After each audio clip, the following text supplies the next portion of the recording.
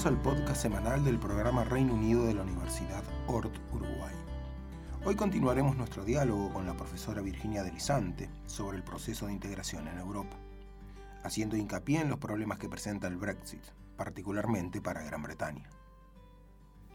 Entonces, si bien la Unión Europea no tiene una política de migración común, hay un marco único de control de fronteras externas hacia terceros países en el marco de Schengen. Y el Reino Unido quiere controles más estrictos y con mayor independencia. Esto era importante dentro de la campaña, mantener y lograr obtener esta posición. Este es un tema político interno de gran importancia para el Reino Unido. En las negociaciones, lo que importa, o sea, el punto más crítico de repente no está en el entorno de los 1.000 funcionarios británicos que trabajan en la Unión Europea, sino y qué van a hacer, sino en todos los europeos del continente que están viviendo y trabajando en el Reino Unido y los británicos que están viviendo y trabajando en el resto del continente, ¿no? Esto es Y eso es parte de la negociación. Es uno de los temas más importantes de la negociación. Y en términos del artículo 50, básicamente el artículo nos dice este es el mecanismo para salir, pero de ahí en más hay que recrear todo un aparato jurídico y normativo que simplemente no está, porque por propia definición nunca pasó. Nunca sucedió. Es la primera vez que se usa, exactamente. Y eventualmente habría que incorporar un artículo adicional en el futuro en la normativa europea que legisle y genere previsibilidad ante la eventualidad de que veremos en qué da. Las negociaciones, como yo te decía, como son dos negociaciones paralelas en el acuerdo de cómo van a ser las relaciones entre la Unión Europea y el Reino Unido a partir de 2019 en adelante, ya puede ahí preverse cómo se va a regular esto. O sea que en la negociación en curso tú dices que los 27 podrían generar nueva normativa para incorporar el cadáver anterior para eventuales posibles futuras salidas. Eso podría ser parte de la innovación jurídica institucional que está en marcha. Y podría ser. No, es que no lo sabemos. Estamos en terreno desconocido, exactamente. Entonces hay que seguir de cerca el proceso y ver cómo evoluciona. Y en ese sentido, dado que tú y tantos otros, ¿no? Uno puede pensar la mayoría de los analistas han considerado el Brexit una decisión irresponsable.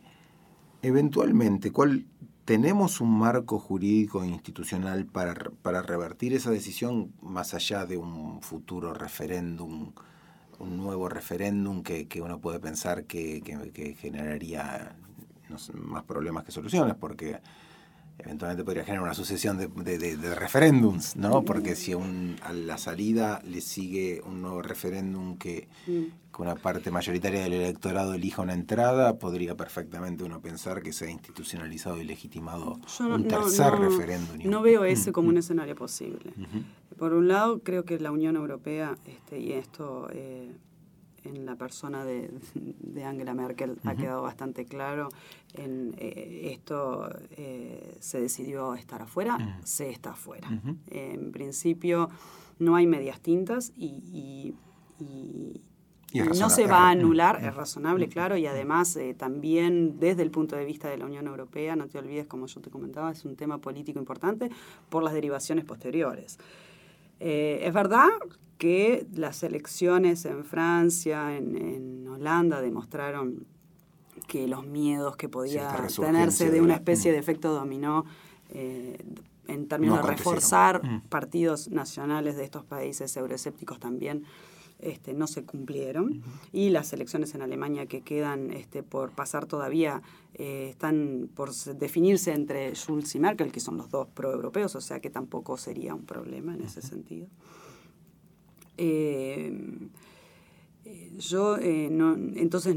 No creo que haya una posibilidad de que vuelvan a adherir, digamos, que sea de decir, bueno, perdón, nos arrepentimos. Sí, no, de acuerdo, más allá de eso, en tanto uno puede pensar que la decisión fue inconveniente o irresponsable, El regreso también sería sumamente irresponsable, ¿no?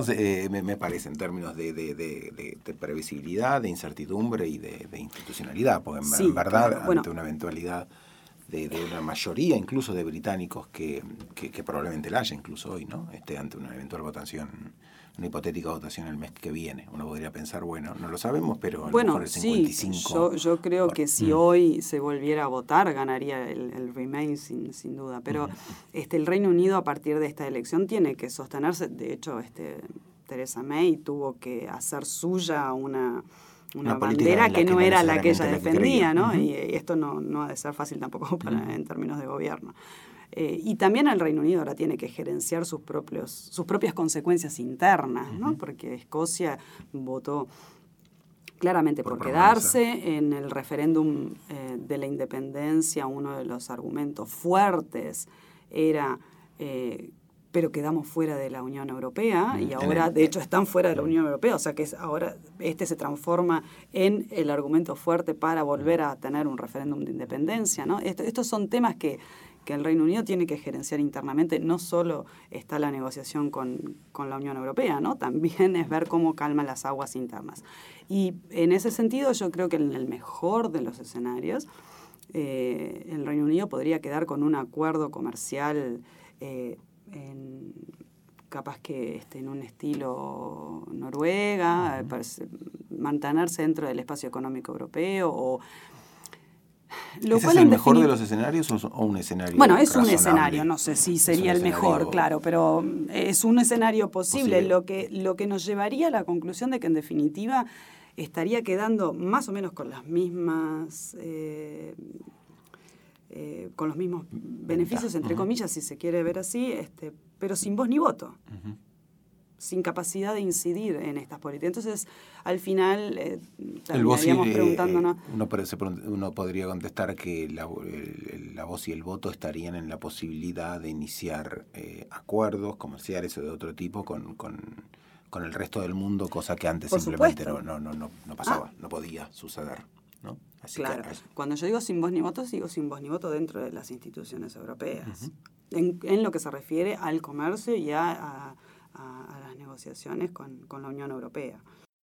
Por último, cuando uno habla de un proceso de integración, tú que sos un europeísta y la Unión Europea en definitiva con tantas personas que han impulsado y han admirado, y uno tiene que admirar ese proceso de construcción institucional de la posguerra que no tiene antecedentes en el mundo, decididamente en la historia de la humanidad, que ha pasado de 6 a 12, de 12 a 15, de 15 eventualmente a 27 y a 28, y ahora 27. En esta idea de progreso que tenemos nosotros tanto, ¿por qué sería tanto problema que algo que pasó de 6 a 12 a 15, eventualmente 28, en algún momento se genere un retroceso en la cantidad de miembros, ¿no? Porque uno asocia tanto achicar un marco institucional a un fracaso.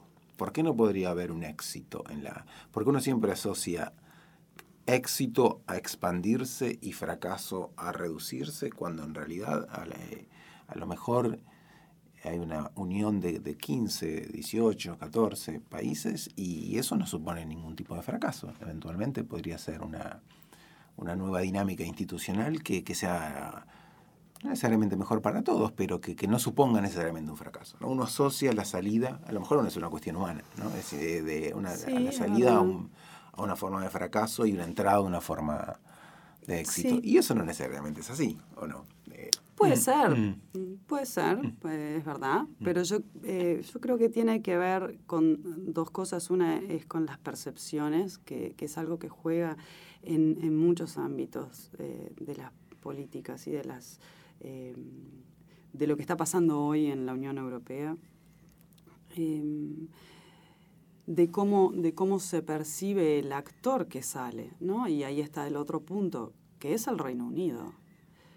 Es uno de los primeros países que ingresa, es un país de peso importante, no solo dentro de Europa, sino dentro del mundo, ¿no? Entonces, se trata de quién sale, que no es que es un país importante, Uh-huh. y además de cómo se percibe. Y yo creo que hay... Se percibe como amenaza, pero en verdad, para la Unión. Pero la pregunta es, en verdad, o el comentario es, en verdad, no necesariamente hay una amenaza en este tipo de... hay una tensión, evidente, No, y de hay hecho, una disconformidad, sí, pero de eso se puede aprender. Yo ¿no? creo, Y sí, sin duda, y creo que es más una amenaza por justamente el efecto dominó probable que por lo que representa en términos económicos y comerciales el Reino Unido para la Unión, en contraposición con lo que la Unión representa para el Reino Unido, ¿no? En ese sentido creo que ahí sería mucho más importante, en todo caso, esto para el Reino Unido que para la Unión en sí.